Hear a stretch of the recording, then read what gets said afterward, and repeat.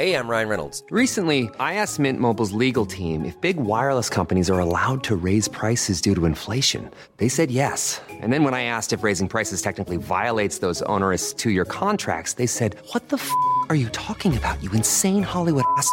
So to recap, we're cutting the price of Mint Unlimited from $30 a month to just $15 a month. Give it a try at mintmobile.com/switch. $45 up front for 3 months plus taxes and fees. Promo rate for new customers for limited time. Unlimited more than 40 gigabytes per month. Slows full terms at mintmobile.com. Get your news in less than 3 minutes, 3 times per day with the Al Jazeera News Updates. Just ask your home device to play the news by Al Jazeera or subscribe wherever you listen to podcasts. This episode of Canada Land Shortcuts is supported by HelloFresh, the meal kit service dedicated to making cooking fun, easy, and convenient. Every week, HelloFresh creates delicious recipes with step-by-step instructions designed to take about 30 minutes for everyone from novices to seasoned home cooks who are short on time. You will get 50% off of your first box when you visit hellofresh.ca/CanadaLand and enter the promo code CanadaLand when you subscribe. This episode is also brought to you by Squarespace. The future is coming. Make it brighter with Squarespace. Squarespace makes it easy to turn your idea into a unique website. You can customize everything, and there is nothing to install, patch, or upgrade ever. Head to squarespace.com for a free trial. When you're ready to launch, you will get 10% off of your first purchase of either a website or a domain when you use the offer code CanadaLand.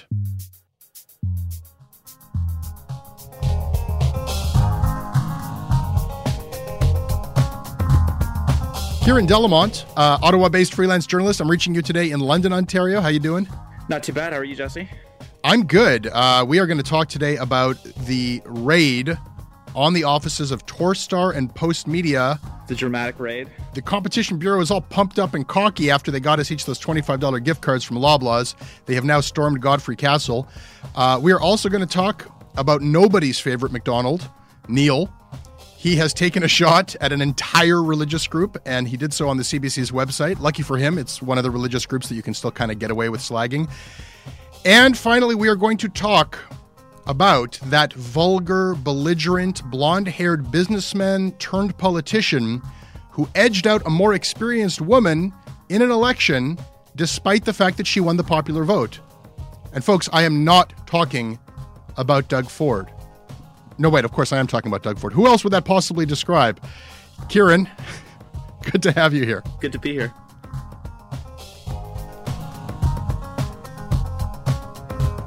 This episode of Shortcuts is brought to you by Justin Pitcher, Cohen Hammond, Garth Boyd, Virginie Corneau Saint-Hilaire, Isabel D.H., Rhonda Chant, Robert Wheaton, and Sushil Taylor. Hi, my name is Sushil Taylor, and I'm a web developer from Brampton. I support Canada Land because the reporting that Canada Land does isn't really covered by other news media outlets in Canada. And on top of it, it's important that we pay for the media that we want and deserve. Kieran, are you ready to hear an extended supercut of Doug Ford being an epic dickhead? I absolutely am. Here's Doug Ford on Ottawa Morning on the CBC. Okay, let's get into the actual details of your platform. You claim that you can cut the waste without costing a single job. How are you going to do that? Well, very simple. I did it down at the City of Toronto, and I'm going to do it in Ontario. We're going to find efficiencies. We're going to drive efficiencies through lean systems, best practices, and technology. Well, how?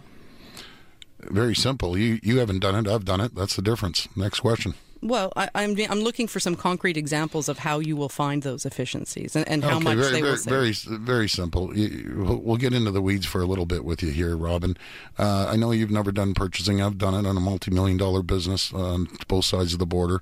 It's funny, Robin. I got to ask you this question. Do you think there's not 4 cents on the dollar of savings in the bloated government of Ontario? Well, if you're not cutting public service jobs, where are you cutting then? No. I just asked you a simple question. Well, with all due respect, I'm doing the interview with you. I know, and I'm answering your question. Can you find 4 cents in the government? Matter of fact, let me answer that for you, Robin, since you aren't able to. Can I tell you something? Mm-hmm. I've knocked on tens of thousands of doors, unlike yourself. The facts are that in 2007, the government consulted with parents, students, teachers, faculties of education, universities, and colleges. The physical education curriculum is the most consulted it on curriculum in Ontario history. Yeah, well, I'll have to disagree because I've crisscrossed this province. I haven't found one parent that was consulted. Absolutely you equate not. Tonsils to abortion? No.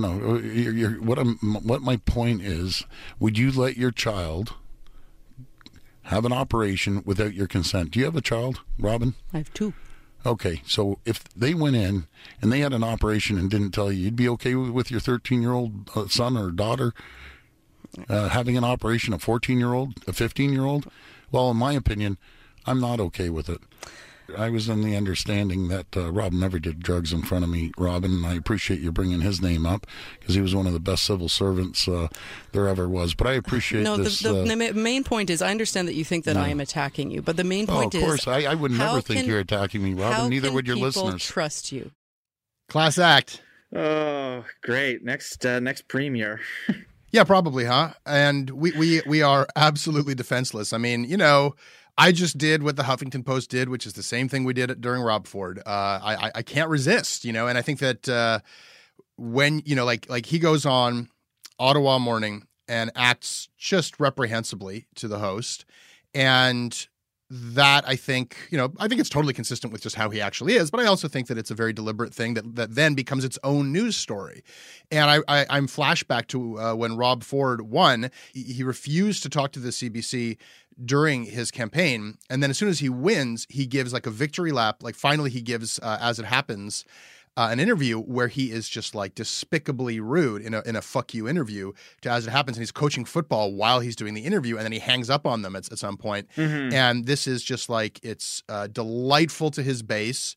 And it's kind of delightful to his detractors too. Like it's proof of what you already knew. And we now have a figure who we can't resist copiously covering anything with his name in it. So after his victory, he announces his drug plan, that he wants there to be a free market for marijuana. That gets copious. Like anything this guy does, like good luck to Kathleen Wynne, even if there wasn't the feelings against her that there are, in terms of just the ability to dominate the media narrative. That is Doug Ford's. Yeah, I mean, he did exactly what I think Rob Ford tried to do in his later years, which was like really just turn himself. He is a brand, right? And he knows that's in the absence and in such a short turnaround until the election with the new leadership and the 6-week leadership race and the campaign and everything, I think his strategy is going to be to lean very hard into branding himself and going for that populist brand rather than like, I don't know, policy. I think he's now saying he's going to scrap the whole People's Guarantee and come up with some new 5-point plan or something. Like it's an absurd political tactic, but yet, there's almost nothing we can do. It's going to dominate the news cycle for the next 3 months. Yeah, I don't think he needs policy. He just needs to not be Kathleen Wynne and get the circus all ramped up again. It's disheartening to see, like, it's just an ongoing conversation. I mean, it started with Rob Ford, and then we saw it with Trump. We're just like, what can we do when you've got a figure like this? What can the media do? Like, you're watching yourself being gamed. You're watching that strategy play out. Every time something is extreme or ridiculous or mockable, is it just about that we're dying for the clicks? I mean, we're not making that much money off of clicks. It's nice to see clicks. It's nice. It's nice when your content goes viral. But like, it's a bit of a hollow victory when it's going viral just because it's like Doug Ford says something crazy again. This has been the 6 weeks that we've seen Doug Ford into this race or whatever it's been at this point now has been like a little click machine. I don't think there's been a ton of reporting on the campaign itself. I don't really think necessarily that there has been much to report on. It's been largely a branding exercise and a kind of a popularity race. Like nobody had a platform really. Nobody had clear policies other than Tonya Granick Allen, and which I think was the only policy that really it was that and carbon tax. I think as a result, it kind of became this domain of the punditry. Who knows what this campaign is going to look like? And I think that's the real feeling I have, is that this could be an absolute shit show. I mean, just this is more of a political point than a media one, but the absolute chaos of what just happened, where Patrick Brown, whose platform was very, very different than what Doug Ford is talking about, being a shoo-in for the premiership, and through the sequence of crazy events, and that part is, very much about the media as well, we're now going to have a premier whose politics are just like wildly different than that. And it's just like, to what extent is what's playing out have anything to do with what the voter wants? It's not really a question for me to answer. I want to make another point about some of the coverage. It was interesting to see the rebel media, in trying to cover the leadership convention, actually barred entry from the Conservative Party of Ontario's leadership convention, which on the one hand, it's like, wow, how far has the rebel fallen when not only will mainstream Conservative candidates not appear on the rebel, but they won't even let them in the door to cover their convention. And you could look at it that way, but I think if you did, it's a mistake, because you would be ignoring the fact that the candidate who won is a candidate who advertised on the rebel. And the last couple of chances that voters have had the ability, or Conservatives have had the ability to name leaders, they've named, Andrew Scheer, who is the most rebel affiliated candidate in that race, I would say, given Hamish Marshall and also Scheer's appearances on the rebel. And in this case, Doug Ford. And I think that this process of re-legitimizing the rebel is well underway. Ezra's coming back. Okay, Kieran, I know that you've been following this Competition Bureau storming into Torstar and Postmedia's offices. I'm wondering, maybe you're in the better position to give us a summary of what happened, and also let me know what relationship you have to this incident. Yeah, I mean, I suppose in the interest of disclosure right off the top, this is relating to the newspaper closures. November 27th, I was one half of Metro Ottawa's editorial team, and so we were. So I was inevitably laid off in that in the deal there. So I have I suppose a conflict on that side of things. And then the other side of things, I've also worked with Postmedia and sort of will work with Postmedia in the future this summer and stuff. But those disclosures aside, they were looking into, I guess, the legality of this deal, right? I think the explanation was that it came in at under less than $88 million in terms of assets, and so thus did not actually need to be cleared by the Competition Bureau. They're taking a look at it. It obviously looks like it might be, it looked, I think, to a lot of people from the outside like they were carving up the province into various different markets, which, obviously has competition implications and, the potential, I suppose, to lessen competition. Anyway, so I guess this would be the first shoe dropping in that investigation at all, as they some sort of dramatic raid on the Postmedia and Metroland and Torstar offices. I haven't seen anything I haven't seen anybody talking necessarily about what they were after, or what information they've got, any of this. So I think there's still a lot of questions around that from my end, but. It's at least a glimmer of hope that they might be taking a harder look at this deal. And to refresh people about the deal itself, this was back in November when Torstar and Postmedia swapped, 22 newspapers? I think it was up. I think it was 22 on one side. I think it was up to about 41. I believe the number was total. Of course, yeah. And essentially, no cash in the transaction. You now own a whole bunch of our newspapers. We now own a whole bunch of yours, and it was a swap and kill. Now that we own them, we're going to kill them, and they killed them most frequently in markets where they already had a newspaper, which makes sense. Why would you want two newspapers in one market? You were couching your terms as journalists do in, perhaps this was an anti-competitive measure. I think it was obviously nothing but that. It was absolutely, let's carve up our respective newspaper monopolies, or let's make these into monopolies in various markets. Let's create monopolies in these markets, and why should we compete in markets where we're both in a death spiral? Better you take one and we take the other. Mm-hmm. So any kind of violation of antitrust laws, which I am certainly no expert on, I think would be about the technicalities as to whether or not it's above a certain level, like you say, the 88 million or whatever, not whether or not that's what they were doing. I mean, we can say that that's what they were doing, right? This was an anti-competitive. That is exactly what they were doing. I think that the devil's going to be in the details here with anything. I think that's the way the Competition Bureau has worked in the past. Like it's hard, I think, for them to define things like anti-competitive in an age where anybody can start a website, and it's hard for them to come up with all these answers and to actually quantify it. And it's probably right that this is going to be largely toothless and nothing's going to come of it. But well, let's talk about that. I mean, that's interesting because it didn't look toothless. This was like crazy. Like you had these pictures of this huge beefy Competition Bureau guy. I've never seen a more scary Competition Bureau agent, like raiding the offices, and he had a cop with him. They had a search warrant. The headline here, Feds raid Postmedia, Torstar, and Metroland in Toronto to investigate, quote, alleged conspiracy. Here is the statement that the Competition Bureau put out. The Competition Bureau is investigating alleged anti-competitive conduct contrary to the conspiracy provisions of the Competition Act. Investigators with the Bureau are currently gathering evidence to determine the facts related to the alleged conspiracy. There is no conclusion of wrongdoing at this time. No charges have been laid. Should there be a violation of the Act, we will not hesitate to take appropriate action. They are sure going to lengths to look tough. Why do you suspect that this is a toothless effort?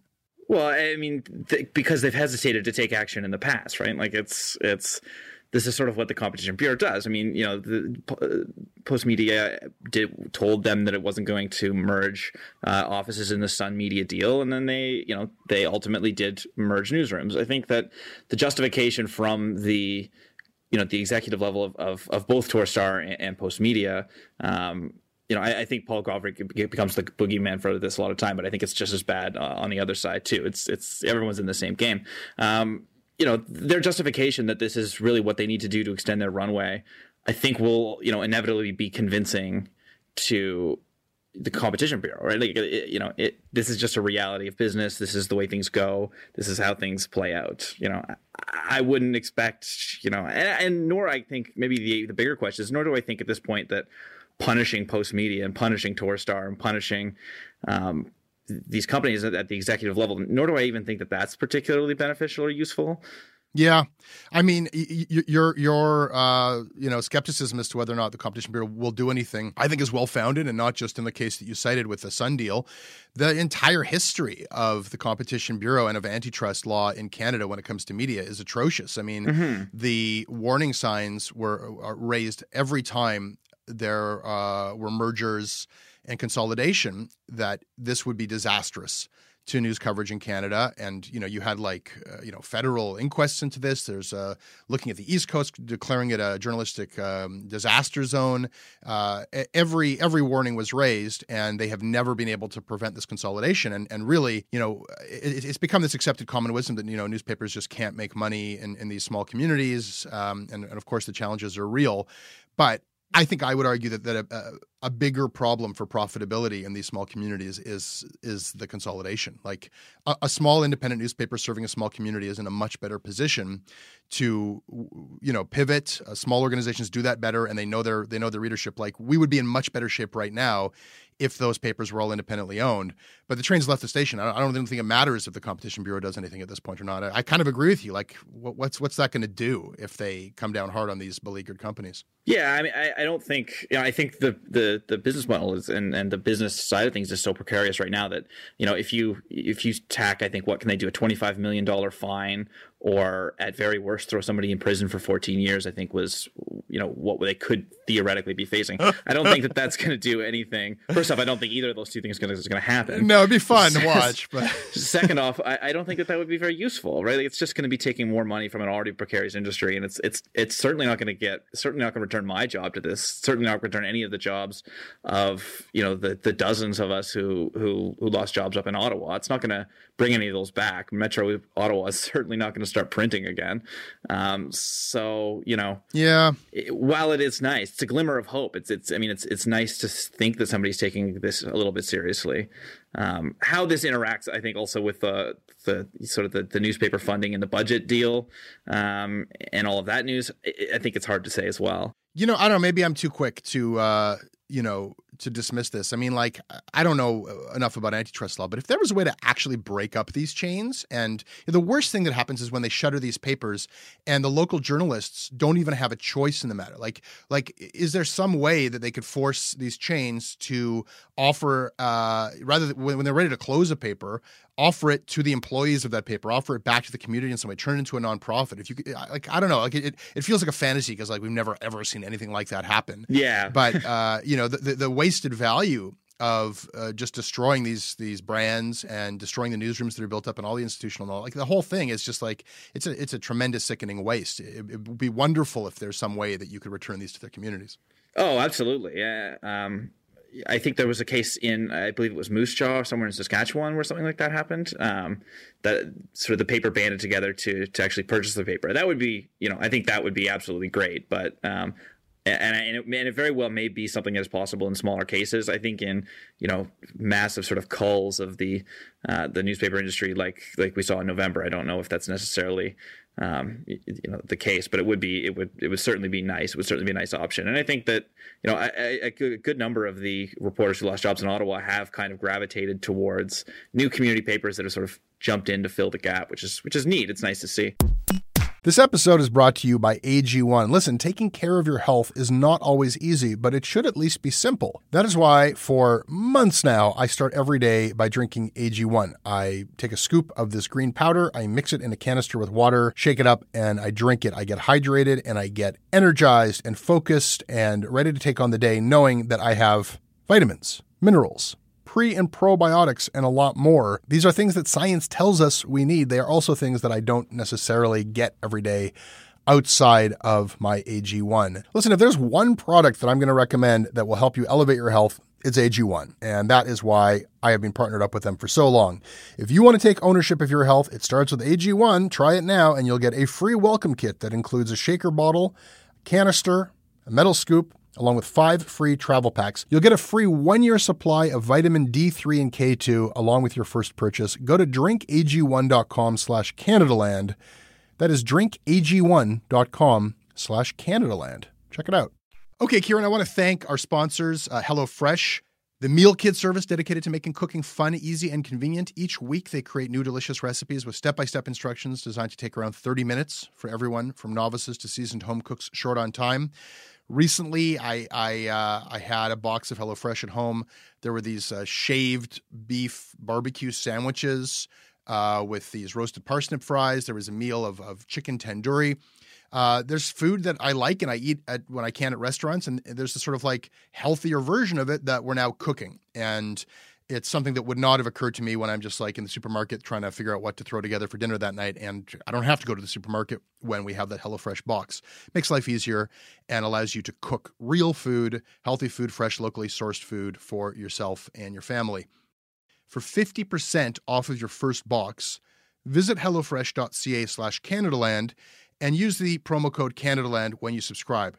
If any of this sounds good to you, you might as well just try it out and see if it's for you. Again, that's hellofresh.ca/Canadaland.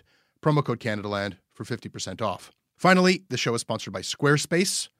If you are ready to start your new business, if you have an idea for a project, make it stand out with Squarespace. Get things started and make a website quickly. There's no reason why this should be an obstacle to you launching that project. You have beautiful templates created by world-class designers to choose from, and Squarespace makes it very easy to turn your idea into a new and unique website. You can showcase your work, blog, publish content, sell products and services of all kinds. It's a different way of thinking about a website. It's not like you just build a website and then you've got to service and maintain it all the time, because they do that for you. It's optimized for mobile out of the box. There's nothing to install, patch, or upgrade ever. And they have award-winning 24/7 customer support. Head to squarespace.com, try it out for free, just start playing with it. It's quite easy to do. When you are ready to launch, use the offer code Canadaland and you will save 10% off of your first purchase of a website or domain. That is squarespace.com, offer code Canadaland. Kieran, this is your first time on Canadaland Shortcuts. Are you familiar with a feature that we present to our listeners called Duly Noted? I am vaguely familiar with it, yes. Have you selected an item to note duly today? Yes, it's one that I was really interested in, and it was sort of extremely dorky, but I think is kind of an interesting Canadian story. It's Daniel Viola at the Walrus's article about the Ramai Modern in Saskatoon. If you were to guess where like the world's sort of most complete collection of lino cuts by Picasso is, would you like guess Saskatoon? I actually guessed Saskatoon right when you were saying that. That was the first thing I thought. Yeah. But you kind of gave it away, so. You know. I did, yeah. That center of the art world, Saskatoon. And I had no idea what this was happening. I had no idea that they're building this $85 million kind of, very cutting edge modern art museum in the middle of Saskatoon, which, why the hell would you build it there? Why the hell, if you have a large collection that you're looking to donate to a museum, would you pick, at that point, uncompleted project or an unapproved project in Saskatoon? I think that bears repeating. Saskatoon, Saskatchewan, for Picasso's is just absurd to me. But so he sort of dove into this story, which is, for kind of municipal policy and government sort of dorks like myself, was just like a head scratcher in terms of a project, and he did a really good. It's a really fun job, really kind of interesting read, and I think it's just Canadian arts journalism doesn't always get the most sort of the most coverage or the most publicity, which I think is too bad, because I think there's interesting, weird, and just wacky stories like this one taking place that we just sort of don't know about. Cue the outraged mail from art lovers of Saskatoon. Yeah, I know. Yeah, and I apologize to Saskatoon. Listen, I want to go now. I'll go see Picasso lino cuts. That sounds amazing. $85 million does sound. That sounds crazy too. I would want to see that. But I threw a football around at the Saskatoon train station once, and I think that this might actually make me go into the town next time. Duly noted. I would like to duly note a Canadian Press wire story. I mean, a lot of people had this story, but I'm going to focus on the Canadian Press's coverage of this, because from the headline on down, I got issues. Headline: Alberta man charged after farm shooting met with applause outside courthouse.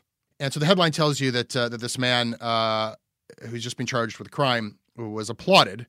And what precedes is, you get the story, which is that this guy caught like what seems to be a meth head rummaging through his car, and he came out and shots were fired. And it's unclear. They don't say he shot the guy in the arm, but that's the implication. And so, that's what happens when you shoot someone who is merely rummaging through your car. When you shoot them, you get charged.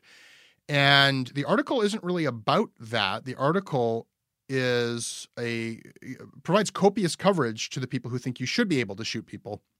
Edward Maurice, the charged individual, his lawyer, is quoted. The article just states rural crime on the prairies has been in the spotlight recently. That's all you get. You don't get any stats. Rural crime on the prairies has increased recently. Rural crime on the prairies has become violent recently. Just that it's in the spotlight, maybe because of articles like this. But most mendaciously to me, the quotes: person after person who feels like you should be able to shoot people. Here's one quote from Bill Ferguson, who lives near Vulcan, Alberta. He says, "I feel it's ridiculous that we can't protect our own home and family." Then it quotes Eric Johaniuk from High River, Alberta, who was outraged after he heard that the guy was charged for shooting someone. "You have no right to defend yourself," he said. Then the organizer of this rally where they were cheering the guy on is quoted, talking about how property owners are being bullied and aren't allowed to stand up for themselves. "We need better politicians to change the damn laws," said the organizer, George Clark. It goes on and on. Then a blogger is quoted. "We understand that any of us could have found ourselves in the charged person's shoes." And what I want to say here is that the opinion that all of these people have, that you should be allowed to shoot people when they are trying to steal from you on your property, not when they are threatening you physically, but when they are trying to go through your car for some spare change. That is a radical position. It's a radical idea. And for the press, for the Canadian press, to give this much credibility to such a radical position, it's something that you would never see in any other cause that is considered radical. You would never hear, people who believe, that reparations are in order, or that, we should be returning land to Indigenous people. You would never have 4 or 5 people quoted at length presenting their argument for such a radical position. But in this case, when it's farmers protecting their land and wanting the ability to shoot people with impunity and create some sort of, stand your ground law or castle law in Canada, they have the full accepting attention of the Canadian press. Well, there's almost like there's this folksiness too. I think that a lot of people will hear it and not quite identify that as a radical legal position. Like there's a folksiness, I think, to like farmers who, say they would want to shoot anybody who comes onto their property. And I think that it's maybe this article is somebody just getting absolutely seduced by that in like a sanitized way, and not actually thinking that there's people being shot here. Yes, the press is swallowing that folksiness whole. And in fact, in the trial where self-defense was not an argument that was made. That was not the defense, self-defense. The defense lawyer was smart enough to invoke it in a dog whistle kind of way by saying, a man's home is his castle, and then goes on to this magic bullet defense. So we are invested in this idea, this folksy idea of standing your ground and protecting your property, but it is a radical position because the law calls that murder. Duly noted. Okay, Kieran, finally today, this Khalistani issue is continuing on. It is a story that has legs, and, rightfully so, because we're speaking today on Wednesday, and the Globe and Mail has reported that they have evidence that Jagmeet Singh attended a Khalistani Sikh separatist event in the past, and it's bringing up new questions, which I think are legitimate questions for Jagmeet Singh. But something else played out earlier that I think is from a like keeping an eye on the media perspective is pretty extreme. I think anybody listening would agree that to single out a religious group and just call them all a nasty word is not something that you expect to read on the CBC's website. But that happened. Neil MacDonald, in writing an editorial about this rising Khalistani issue, wrote, "The Sikhs were a closed, fanatical bunch." The Sikhs were a closed, fanatical bunch. And the comedy of errors that played out after that, somebody brought this to the CBC's attention. They very quickly changed that to Sikh extremists were a closed, fanatical bunch. But I think you can call it a cover-up because they did not include a correction notice and say that an earlier version of this article had this other language.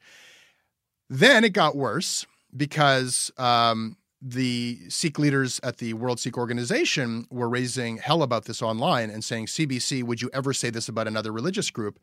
And who jumps to the CBC's defense but semi-retired CBC Terry is his Twitter handle. Terry Milewski says, how did that quote get through, you ask?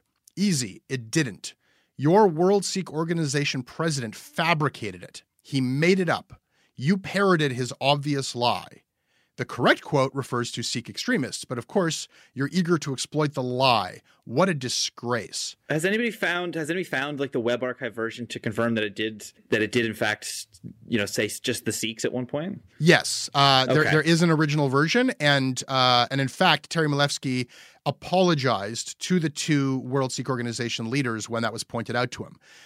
There's no question that is what the Neil MacDonald piece originally said. This is intense, man, because, it's very revealing how Milewski responded. His assumption was that they forged it, was that the World Sikh Organization president fabricated, those are his words, he made it up, he lied, and pretended that the CBC had maligned him. And I asked Terry Milewski online, we've been spatting and going back and forth, but I can't get You spatting with Terry Milewski? Well, it's becoming a joke and it's unpleasant for people to watch, but I can't get a straight answer out of the guy. I'm like, what led you to that conclusion? Like, that's a crazy place to arrive where I get that he went back to the article, saw the new language, and his mind said, okay, obviously this thing is a forgery from the World Sikh Organization. And a journalist with no evidence to back up that position, publicly alleging that, I don't know where the accountability is there. And I don't know where the accountability is on the part of the CBC, who published that slur, that racial slur against an entire religious group. And who's responsible for that? Mm-hmm. Did it happen? If I wasn't saying that it happened, and if these people from the World Sikh Organization weren't, taking screen grabs and putting it out there, it's like it never happened. Like, what is going on with this? And the larger thing here is that there is this attempt from a lot of journalists, Terry Milewski, because he covered the Area India bombing and feels very possessive about this story, and Terry Glavin and now Andrew Coyne, they're saying like, see, Jagmeet Singh does have Khalistani stuff to answer for. This was legitimate. This is not about racism against Jagmeet Singh. And I absolutely agree that these questions are legitimate. But those of us who detected something foul in the way that this is being singled out, and I'll remind people that you talk about any independence movement or separatist movement, be it the FLQ or the IRA or Zionism and its origins, that all of these movements have violence in some. I'm not trying to excuse anything, but those of us who feel like there may be some bias on the part of Neil MacDonald or Terry Milewski, we're not making that up, like that's part of this as well. Yeah, this is one, for whatever reason, this issue just like attracts all the like it's the usual suspects. Like it's the Andrew Coynes, it's the John Kays, the Terry Glavins, the Terry Malevskis, the all of these guys. They just have this obsession with Khalistani extremism, which geopolitically is a very it's a very far removed issue for us, and one that we should probably maybe not be poking our heads into. Like why get into the mud about Khalistani separatism? You know what? I actually don't agree. Like, I feel like, and actually this is something that it's not a left or right thing, because Stephen Harper went to these events, Patrick Brown, like there is this large Sikh diaspora in Canada, and, actually, there are connections, and it's impacting our relationship with India at this point. So I think it's absolutely a fair game as a newsworthy topic. Well, it is, but it absolutely is. But I mean, I think you have to treat it with any kind of historical consciousness, right? Like the Sikh separatism is not something that came out of nowhere. It's not an angry terrorist movement. It's a response to a relationship with the Indian government that for a long time didn't necessarily treat them equitably and all sorts of things, right? Like you have to kind of subject it to the historical context that you would put any separatist movement. But I don't think we're doing any of that. I think it's like Khalistani extremists become, removed from their context and are just, again, sort of a nebulous, terrorist organization with quotes around it, in a vacuum, which is weird to me. Yeah, I think that's true. I think that there is an attempt to basically, like, we don't want to hear this nuance. Anything having to do with any kind of Sikh independence, now let's put that outside of the window of acceptability and let's equate that with terrorism. Mm-hmm. And I think that, if we are going to cover it, and we should, sensitivity, to this community is like the first thing that should be kept in mind. So when you're documenting the fact that Canadian politicians of every stripe have been present at some events where photos of people martyrs and arguably terrorists have been present, and we should be documenting those things. Maybe don't title that report Samosa Politics, which is of course what Terry Malevsky called his piece on that some time ago. For whatever reason, this he's reported on it's very odd. I mean, he's reported on it for so long and really owned the story, but it's become such a massive blind spot, I think, for him, and in the way he talks about it, right? Like Samosa Politics is, I mean, that's bad in 2006. That's even, there would be absolutely no way anyone would title something that today. They shouldn't have done it then. It wasn't that long ago. They shouldn't have done it then. Well, 12 years. Yeah, it's right. But I think the larger point there is that for him, he has kind of drifted into the more and more extremes, and it has become a blind spot where I don't think he knows it's a blind spot anymore. I think he just thinks that he owns this story in a way that nobody else does, and he is the sort of final Canadian arbiter of who is a Sikh terrorist and who is not a Sikh terrorist. He falls back very much into that same rhetoric that you see all the time, which is that there's the good moderates and then there's the fundamentalists, and then that there's nobody in between. And so when he starts from this position, right, he starts from this idea that there are Sikh terrorists, but then there are all the other good Sikh people.